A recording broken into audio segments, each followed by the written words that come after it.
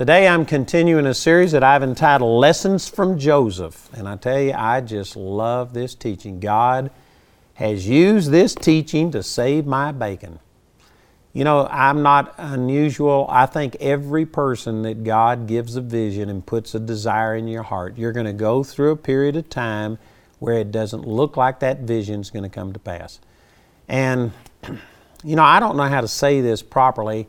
I don't believe that God is the one who causes the hardships in our life. I believe that we're in a fallen world and God just calls us to swim upstream, and we're going to face opposition. If you never bump into the devil, it's because you're both headed in the same direction. I don't think that the opposition, the hardship, is God-given, and yet it will come. It's just a guarantee. You can take the life of Moses, you can take Joseph here, David, and on and on and on, and it's just a pattern that you see. And in my own life, God called me, and I went through well over a decade, maybe 15 to 20 years of just struggle before I really began to see what God had put in my heart start to come to pass. And I think that it's that way with everybody. Some people don't like to hear that, but I believe that God, again, doesn't cause it. It's just, I don't know exactly why it is. It's just that there is an opposition. This whole world system is against God, and if you're going to flow with God, you are going to go against the current. You are going to be swimming upstream the whole time. There is going to be opposition. And Joseph experienced this, and yet he prevailed. And it just ministers encouragement to me. During those times when I couldn't see any encouragement in my physical situation, I would go to the Word and I'd look at Joseph and people like Joseph, and it would give me encouragement. I would see by faith instead of seeing with my eyes. And it kept me encouraged. It kept me full of hope. I've actually got 5 teachings in this album, and we're now into the 4th teaching entitled Success, the Greatest Temptation of All. And some of you, this is going to shock you, some of the things that I say, because this is completely opposite the way I would think most people think. And yet this is so evident right here in this story. You know, in Genesis chapter 37 in verse 2, it says that Joseph was 17 years old when God gave him these 2 dreams about how that his brothers would come and bow down to him. So he was 17 years old when God planted the dreams in his heart. In Genesis chapter 41 and verse 46, it says Joseph was 30 years old when he stood before Potiphar, and he was made the ruler over the entire land. And then in Genesis chapter 45 and in verse 6, it says, this is Joseph speaking to his brothers after he finally revealed to them who he was. Here's what he said to them. He says, for these 2 years hath the famine been in the land, and there are yet 5 years in the which there shall neither be eating nor harvest. So if you add all of this up, what it means is that Joseph was 17 when God gave him the dreams. He was 30 when he finally was promoted as the ruler over Egypt. But then there were 7 years of prosperity, and then 2 years of famine, another 9 years added to this. So it means that the total time when God gave these dreams to Joseph about his brothers bowing down to him, and when it actually happened, was a total of 22 years. 13 years before he became ruler, but even after he became ruler, for 9 years, there was no fulfillment of this dream about his brothers coming and bowing down to him. And this speaks volumes to me. I want you to think about this. If you could kind of put yourself into Joseph's position and assume that even if your brothers, if your own siblings sold you into slavery and took you from being a rich kid, the favorite son of your father, and all of these things, the coat of many colors, and if they just stripped you of everything decent, your family, your father, everything, and sold you into slavery, and if you stayed faithful through that, that would be a miracle. But then you continue to serve your new master and you do it with excellence.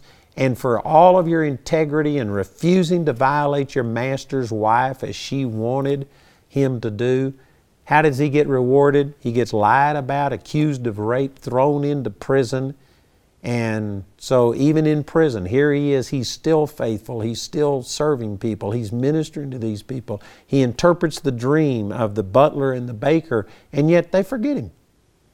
And so for 13 years he languishes. If you could picture yourself staying true through those 13 years, let me ask you, what would have happened once you were promoted to be second in command over the most powerful nation on the face of the earth?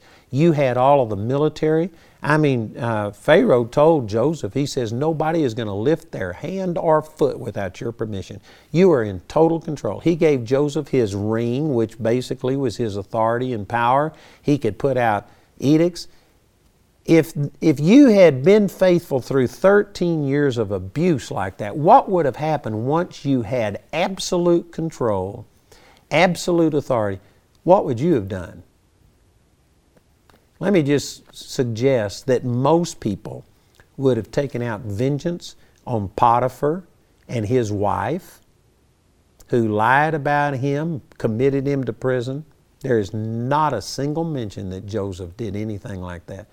And I can guarantee you, if most of us were driven by this dream that someday our brothers would come and bow down to us and that they would serve us, once we had it in our own power, once we had become commander of the mightiest army on the face of the planet at that time, we would have taken that position, we would have taken that army, we would have gone back to our Father's house, we would have surrounded them, we would have made them bow the knee, and we would have made that vision come to pass. I can guarantee you that's what the vast majority would have done. We might have served God. You know, it's one thing to serve God when really you have no option. What option did Joseph have? If Joseph got defeated and quit and gave up while he was sold into slavery, well, then he was just destined to be a slave the rest of his life. He had to hold on to God and hold on to those dreams and believe and serve, because there was no option other than total failure. And then when he was lied about and put in prison, what option did he have? If he didn't believe God and if he didn't trust these dreams and, stand in faith, well, then he was going to die in prison. You could look at it as, what options did he have except to keep serving God and serve Him? But when he became ruler over Egypt, he had all kinds of options now. He could have made those dreams come to pass. He could have forced it. And let me just make a statement here that is going to shock some people. But your greatest temptation is not going to be adversity and hardship. It'll be prosperity and success. And this is contrary to what most people think. I've heard these statements all of my life, that when you're in the hardship, when you're in the valley, when you're squeezed, we're going to find what's really in you, what comes out. And you will hear people say things like, it's through hardship that your true character is revealed. I believe it's just the opposite. Even people with a minimum commitment to God, that are just marginal, they will serve God when they're under pressure because there is no other way out. They don't see any way other than, oh God, I've got to have you, I've got to have your help. And I've known people who have served God through hardship and through pressure. But when prosperity and success comes and the pressure is removed, then a lot of people, that's where they lose it. That's where Satan gains access to them. You could contrast Joseph's life here, who went through 13 years of adversity before he saw the first positive thing. You could contrast that with David. David also was anointed by God. Most people believe that he was 17 years old in 1 Samuel chapter 16 when he was anointed by Samuel to be king. And he was 30 years old when he actually became king. He first of all ruled over the two southern tribes, and it was another 7 years, or a total of 20 years, before he actually ruled over the entire nation of Israel. So it was 13 years before the first positive thing happened, another 7 years before he had total control and stuff, very similar to Joseph. And yet Joseph, during these years of prosperity, when he could have taken the power and the authority that was given to him, and he could have made things happen in the flesh, and he could have forced it, and he could have done it himself instead of waiting on God to bring it to pass. Joseph remained faithful. David didn't. David, when he got into prosperity, over in 2 Samuel chapter 11, it talks about at the time when kings go forth to battle, David was rising up off of his bed at sundown and walking. If you're just getting up at sundown, that means you spent all of the daylight hours just asleep. That means you're awake at night, you're carousing around. This isn't like what a king is meant to do. It was time for kings to go forth to battle, and yet David had become so prosperous and so successful, he didn't have to go out and fight battles anymore. He had his general, Joab, who went out and fought for him, and he was bored, and he was sleeping during the day and getting up at night. And you know what? He had gotten away from his dependency upon God, from that singleness of heart. He saw Bathsheba, and he wound up committing adultery with her and then killed her husband, trying to hide his own sin. And when the Lord finally reproved him in 2 Samuel chapter 12, the Lord spoke to him. And of course, committing adultery with Bathsheba was wrong. Murdering her husband was wrong.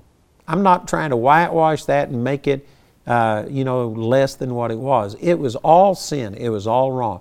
But when God reproved David for what he had done, here's what he said to him in 2 Samuel chapter 12. He says, "How could you have done this and have despised me?" And he told him, he says, "I gave you your master's house, your master's wives. I gave you all of this stuff. And if that had been too little, I would have given you more." Even though it was sin to commit adultery, even though it was sin to commit murder, the thing that really hurt the Lord, as expressed there in 2 Samuel chapter 12, was the fact that David had quit depending upon God, and because now he was king, he was absolute dictator, he could do whatever he wanted to, and instead of crying out to God and asking for something, he just took it because he now could do it on his own. That's significant, what I just said. Many people don't see this. You know, sometimes with our children, I remember when my kids, we had a curfew of 11 o'clock as when they had to be home.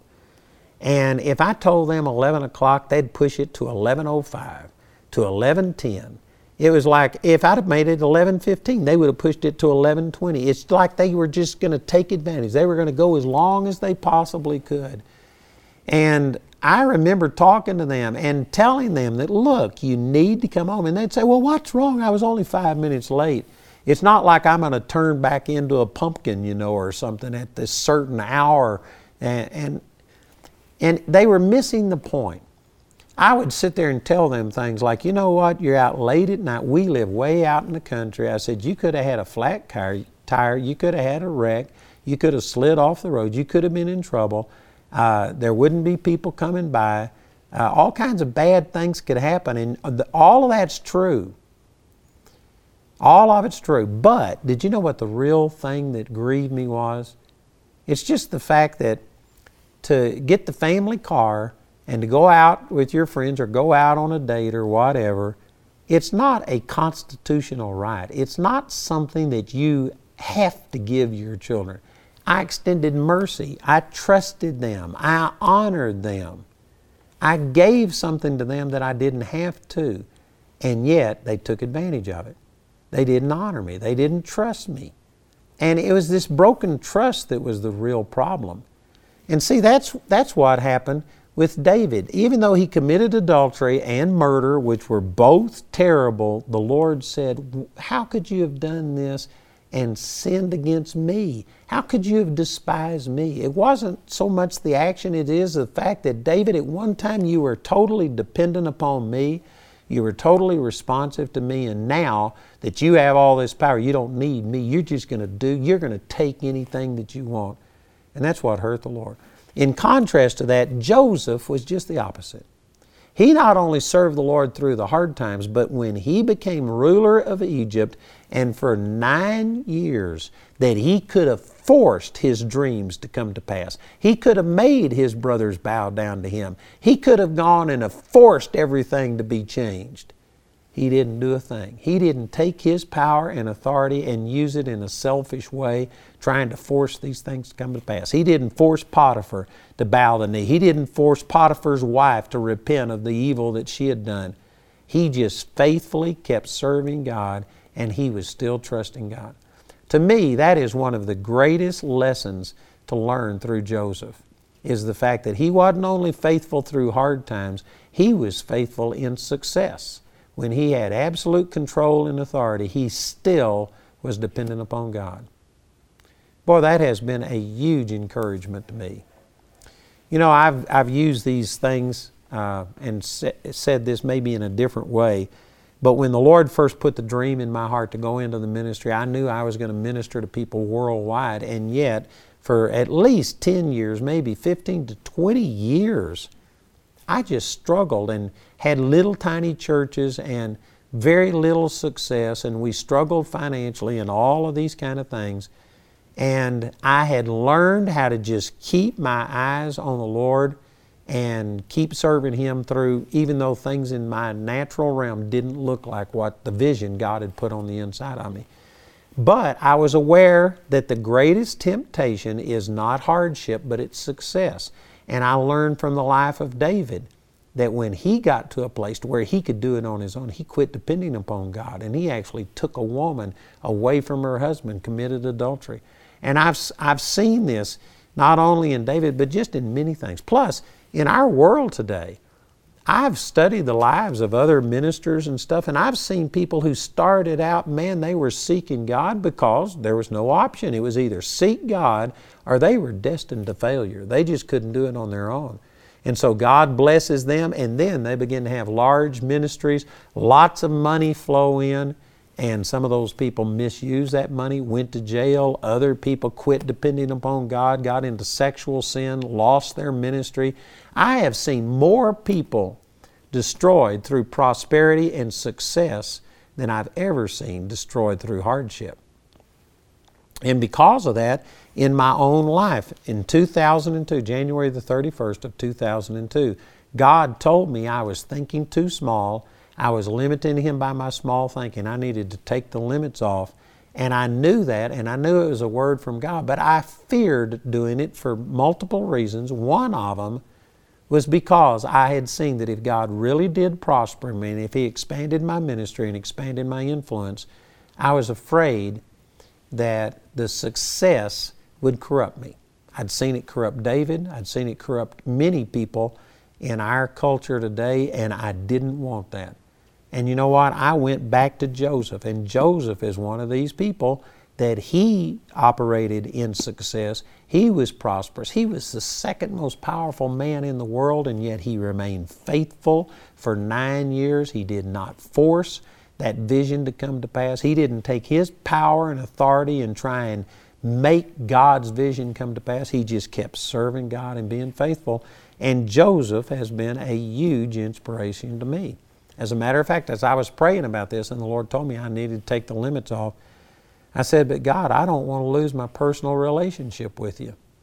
I don't want to get so that I don't need You anymore. I had learned how to serve in hardship. I wasn't sure I could serve Him in prosperity and in success. And the Lord spoke to me through Joseph and said, just as I was faithful and kept Joseph, I'll keep you. He says, I've spent 32 years. When the Lord finally opened our ministry up, it was 32 years after He had put these visions in my heart. And He said, I've been preparing you for this for 32 years. You just need to trust Me. And you know what? Here we are. And now I've been in ministry for 47 years. I'm 15 years after this time. And God, I still love God. I still got a great relationship. And I've learned these lessons through Joseph, contrasted with David, with Moses, with some other people, and things in Scripture. And I'm telling you, this is how God has spoken into my life. I know that I'm speaking to people today that God has put a vision in your heart, but just as I was sharing, as David, as Joseph, as all these people, there is a period of time in between when God gives you the vision and when you see it come to pass, and usually in between those 2 points is a lot of hardship and a lot of things that looks contrary to what God has spoken to you. And I'm saying that in my life, these things are what's kept me going in the right direction. I believe that these exact same things are for you. God is speaking to you through me, through Joseph.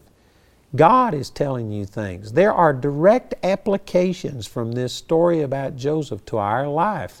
That's what it says, 1 Corinthians chapter 10, 6 and 11. These things happen for our admonition, for our instructions, so that we can learn through them. The Lord is speaking to people today who are just frustrated, ready to quit, ready to give up. Lord, how long do I have to stand? With me, it was 32 years from the time God put it in my heart before I started seeing things come to pass.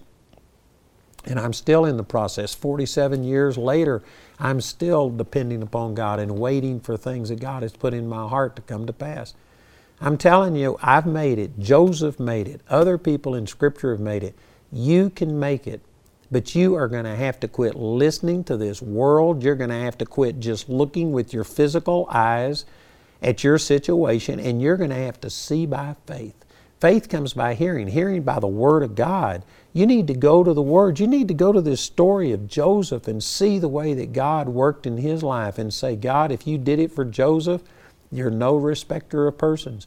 You'll do it for me. And you need to take encouragement. I want to encourage you today not to quit. Don't give up. Go back to the Word. Quit looking with just your physical eyes. Look with your spiritual eyes through the Word of God. See God's will coming to pass in your life. I don't care how bad your situation is right now. It's probably not as bad as it was with Joseph. You hadn't been sold into slavery. You hadn't been in prison.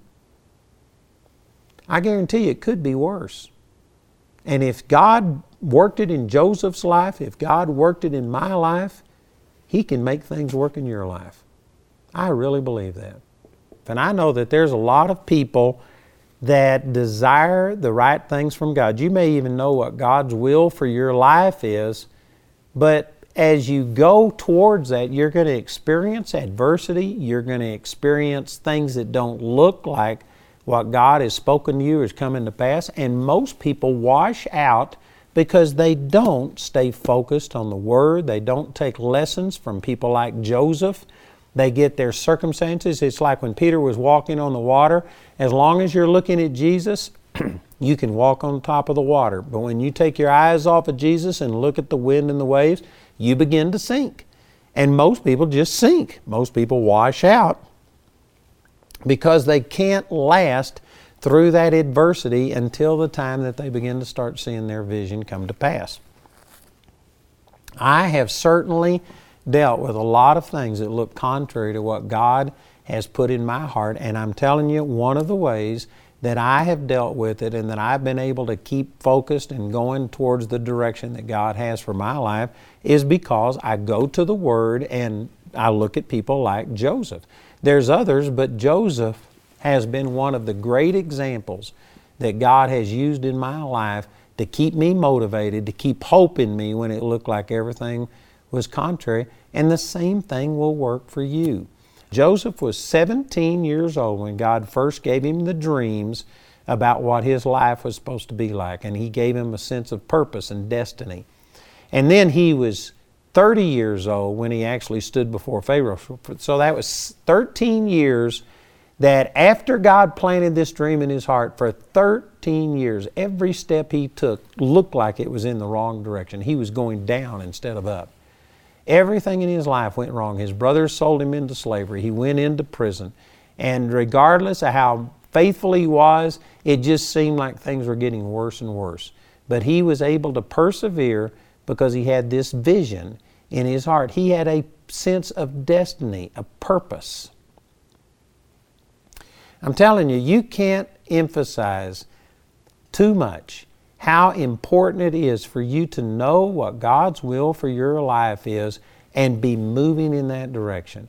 If you don't have a destination, if you don't have a point that you're headed towards in sight, well then you know what? You are not going to be able to persevere when things get hard. I'm telling you, I've seen this in so many people. They have a desire to do something, but they just aren't motivated. They don't have a sense of destiny. You know, I remember that when President Ronald Reagan was shot by, I believe it was John Hinckley, that I read Reagan's biography after he was out of the presidency. And that was a deal changer for him because he was supposed to have died.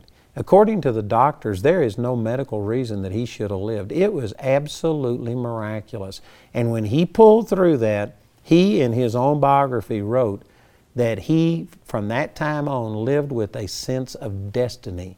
He knew God had put him in that place for a purpose, and he was no longer afraid of man. He wasn't worried about their acceptance or rejection. He lived with a sense of destiny, a mandate from God that he was there for a purpose, and he lived his life with that purpose. And by his own admission, it just changed everything. You know, my whole life, I remember as a little kid, I mean, when I was 5, 6 years old, I remember laying down in the backyard at our home in Arlington, Texas, and I'd look up at the stars and I'd just wonder about God. You know, I was trying to figure out the enormity of all of this and figure out what my spot was. Where do I fit in? What is your purpose for my life? I remember my parents actually thinking something was wrong with me because I'd just lay out in the backyard for hours and look up at the sky and pray and talk to God. God, what's your purpose for my life? And even though I didn't have any clear direction at that time, I always believed that there was a purpose for my life. I always knew I had a destiny. But then as I got older, I got caught up in school and in friends. And, you know, the first 18 years of my life were pretty much planned out. And so I didn't have to give a lot of thought to it. And so I kind of lost some of that, but I always had this awareness that there was a purpose for my life. As I got ready to graduate from high school and had to start making decisions about whether I was going to college and what I was doing, then is when I got serious about saying, God, I don't want to just go to school and do something because everybody else is doing it. What is your will for my life? And you know, I recently taught this on television, if you saw that series on how to find, follow, and fulfill God's will. And when God finally revealed His purpose for my life to me on March the 23rd, 1968, is when my whole life took on purpose. And from that time on, I haven't known the detail. It's like seeing something so far off, you can't see the detail, but you've got the destination in sight. And as I get closer and closer, I see more detail. It gets clearer and clearer. But man, since 1968, I have lived my life consumed with the purpose, with the destiny for my life. I can't even relate to people that are just going through life and you're just kind of like a pinball just bouncing around. Gravity's pulling you down and just whatever gets in your way, you bounce off it. And if this doesn't work, well, I'll go over here. If this person and my marriage doesn't work out, I'll leave them. I'll go get me another one. And you aren't focused. You don't have a purpose. I'm telling you, that is a recipe for disaster. I can't even relate to people who live that way. You need to find out what God's will is for your life, and then you need to get tenacious and you need to pursue it. And there's going to be resistance, and you might find yourself during that period of time where there is resistance. But take a lesson from Joseph that, man, he just kept doing everything with a sense of purpose and destiny. God had given him these dreams, and regardless of what happened to him, he kept just believing that someday I'm coming through this. Someday I'm going to succeed. And I believe the greatest indicator of Joseph's character wasn't when he was suffering and going through adversity, because even an average Christian will turn to the Lord in crisis. When is it that you pray the most? If you're typical, I can guarantee you the average Christian spends more time praying when they're under the gun, when things are going bad, they need help, and they turn to God. But the average Christian, when things are going well, they don't seek the Lord the same way. They depend upon themselves. They become self-dependent instead of God-dependent. Did you know that this is what's behind so much of the the carnality, the coolness in Christians' lives in America? Because we turn to God, and God has blessed this nation and given us prosperity, and people succeed and prosper in America. But sad to say, when things are going good, most people don't turn to the Lord. They have to wait until there's a crisis. When 9/11 hit, this entire nation just turned to God, and all of a sudden the churches were full for a few months. And then as the pressures ease off, people go back to just depending upon themselves. But every time there's a crisis, in World War II, different things, you see the entire nation just turning to God. And it's a shame that you have to have a crisis to do it. But most people will serve God in a crisis situation. I'm saying most people who have any commitment to the Lord at all, because they know that, God, you've got to bring me through. I can't do this on my own. But the greatest temptation is when there's success, when there's prosperity. When you no longer are under a crisis situation, how much do you seek God then? Sad to say, most people don't seek God as much, and because of it, their prosperity and success that they long for and pray for so much is actually the undoing of most people. Man, that's a huge statement right there.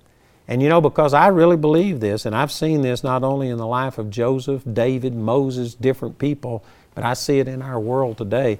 Because of it, I'm actually seeking God more in success when things are going good, because I realize that that's actually the greatest temptation. When we are in a situation that is beyond our ability, it nearly forces us to depend upon God. But when you get into a situation where everything looks like it's good, you can coast. You no longer have to seek God. You don't have to pray. You don't have to go to church. You don't have to do these things. Sadly, most Christians will let off on the gas. They don't pursue God with the same passion when things are good. And because of that, it just guarantees that you will have a crisis later on. I'm telling you, this is something you need to write down. This is just a axiom, a truth, a fact in the Christian life that you need to never forget, that you are your most vulnerable in success and prosperity, not in hardship. And because of that, you need to guard your heart. And when you see the blessing of the Lord come upon you, man, you need to just make yourself even more dependent upon God. See, Joseph, this is exactly what he did. 17 years old when God gave him the visions, 30 when he became ruler over Egypt, but it was another 9 years. It was a total of 22 years after God put this vision in his heart before Joseph saw his brethren come to him and bow down. And the vision that God had given him, it was 22 years before he saw it come to pass. And during 9 of those years, he had enough power and authority that he could have forced his brothers to bow down to him. He could have made his dreams come to pass, but he didn't do it. He stayed dependent upon God. To me, that is the greatest indicator of the true nature and character of Joseph. Joseph was a humble man. Joseph was a man who was God dependent. He was dependent upon God. He wasn't going to force things to come to pass. I've had to deal with these same things in my own life. The Lord showed me I was going to reach multitudes of people, and just for years I saw no success. And then eventually I went on radio, and we began to start seeing people respond, and our radio ministry grew. But it was still, the vision on the inside of me was still much bigger. And I remember one time in the mid-1980s that I had an opportunity, I forgot all of the details right now, but I had an opportunity to just literally go on hundreds of radio stations at one time. And I was going to roll the dice and make the commitment and do it, and it would have taken a miracle from God to pay those bills and stuff. But I was just ready to do it because I was frustrated. I wanted to somehow or another make it come to pass. And anyway, as I prayed and sought the Lord, God just showed me that that was the flesh. It wasn't time yet, and I just needed to cool my jets. But I've been tempted with these things. I know that, man, I had a desire. I wanted to see God's vision for my life and ministry come to pass right now. I didn't want to wait. I know that there's some of you right now that you have a vision and you aren't really liking what I'm saying because you are to this place of frustration where I'm tired of waiting. I want something right now. But I'm telling you, there is no way to microwave your ministry. There is no shortcut to what God wants you to do. You just have to keep serving God, and as God opens up a door of opportunity, of course, take it. But I'm saying, don't you kick the door open. Don't you make things happen. And one of the things that I experienced, I had people that, came along after me. I was in the ministry before them. They came along after me, and I mean, boy, they just blew past me like I was going in reverse. And it says in the Scripture that it's unwise to compare yourself among yourself and measure yourself by yourself. But I've been guilty of doing that. I've seen people that started later than me and succeed and get bigger and pass me up and reach more people and stuff. And it made me want to just try and somehow or another make things happen. I had a group of guys come to me one time. They were from California, Tulsa, Dallas. I'm not sure. It seemed like there was someplace else. But these were big people that had raised over $2 million in one letter, $2 million profit for a television ministry. And I'm not going to mention who it is, but later this person wound up crashing and burning, and today they're just a fraction of what they used to be.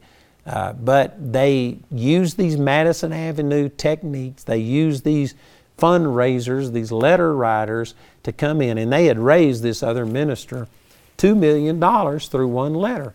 So they came to me and they said, we can guarantee, it wasn't $2 million, it was $20 million that they had raised for this other minister. And they came to me and said my ministry was a lot smaller, but they could guarantee me $1 million profit if I would let them write a letter and send it out. And at that time, our ministry didn't even have $1 million in an entire year. We were probably around $80,000 or $90,000 a year. I don't know, but it was small. And I mean, I would have loved to have had $1 million extra dollars. I could have gone on new radio and television, done things. And so I allowed them to come and talk to me because I was impatient. I wanted to see this vision God had put in my heart come to pass. And as they got to sharing with me, they gave me a sample of what they had done for this other minister, and then they told me what they would do. And, they had it down to a science. How many times you underline things, whether you put brackets out in the margin. They had it down to what colors of paper and ink caused people to give. I'd never thought of those kind of things, and yet they claimed that you could guarantee that people would give if you do this.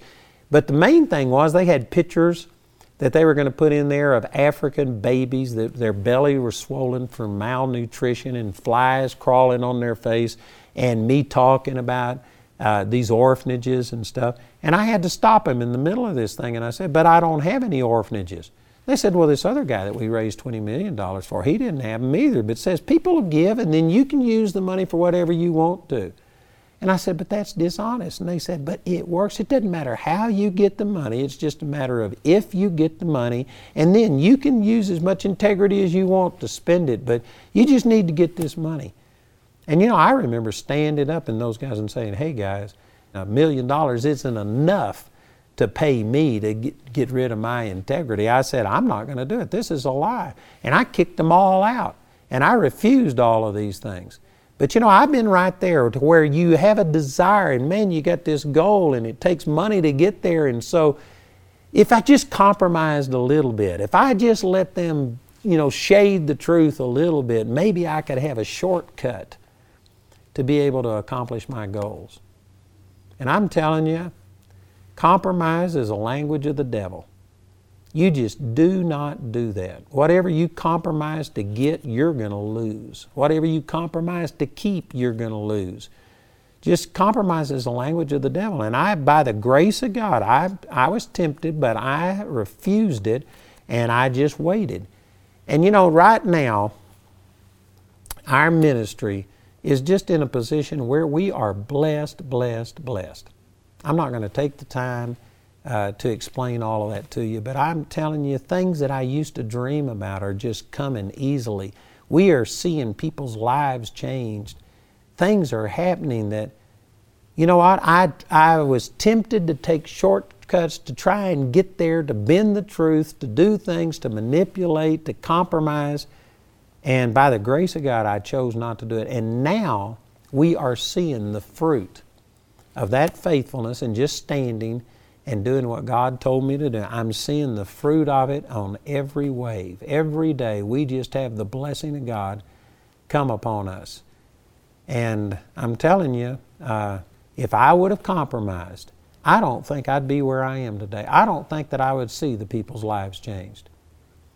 I believe that it would have short-circuited what God's will for my life was.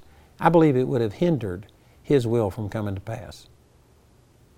And I know that I'm speaking to people right now that you are in that situation where you have a vision, a dream, you're frustrated, you're tempted to take another route, you're tempted to compromise and to do all of these things. I'm telling you, don't do it.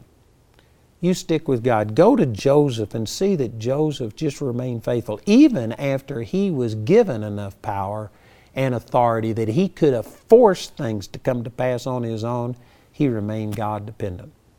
You know, it's my personal opinion that one reason we go through this time in between when God plants the vision in us and when we actually start seeing it fulfilled, the reason we go through these hardships, one of the things is to keep us, to teach us to depend upon God, to trust in God. If you watch my recent series that I did on how to find, follow, and fulfill God's will, this is exactly what happened with Moses. Moses was in this position of power. Most people start at nothing and work up to it. Moses started as Pharaoh's son, and he had all of this power and might, and because of it, it gave him a self-confidence, and he was going to try and accomplish God's will through his own strength and power instead of relying upon God. And because of that, he went out and actually killed an Egyptian, thinking that his brethren would have understood how that God would use his might and his position to deliver the Israelites, and yet they didn't understand. And because of it, he had to run into the wilderness and spend 40 years in the wilderness learning that, God, I'm sorry that I took a word from you and made a paragraph out of it, that I tried to force your will to come to pass through my own strength and through my own power. It's important for you to realize he wasn't just imposing his self-will. He was trying to make God's will come to pass, but he was going to do it with his plan.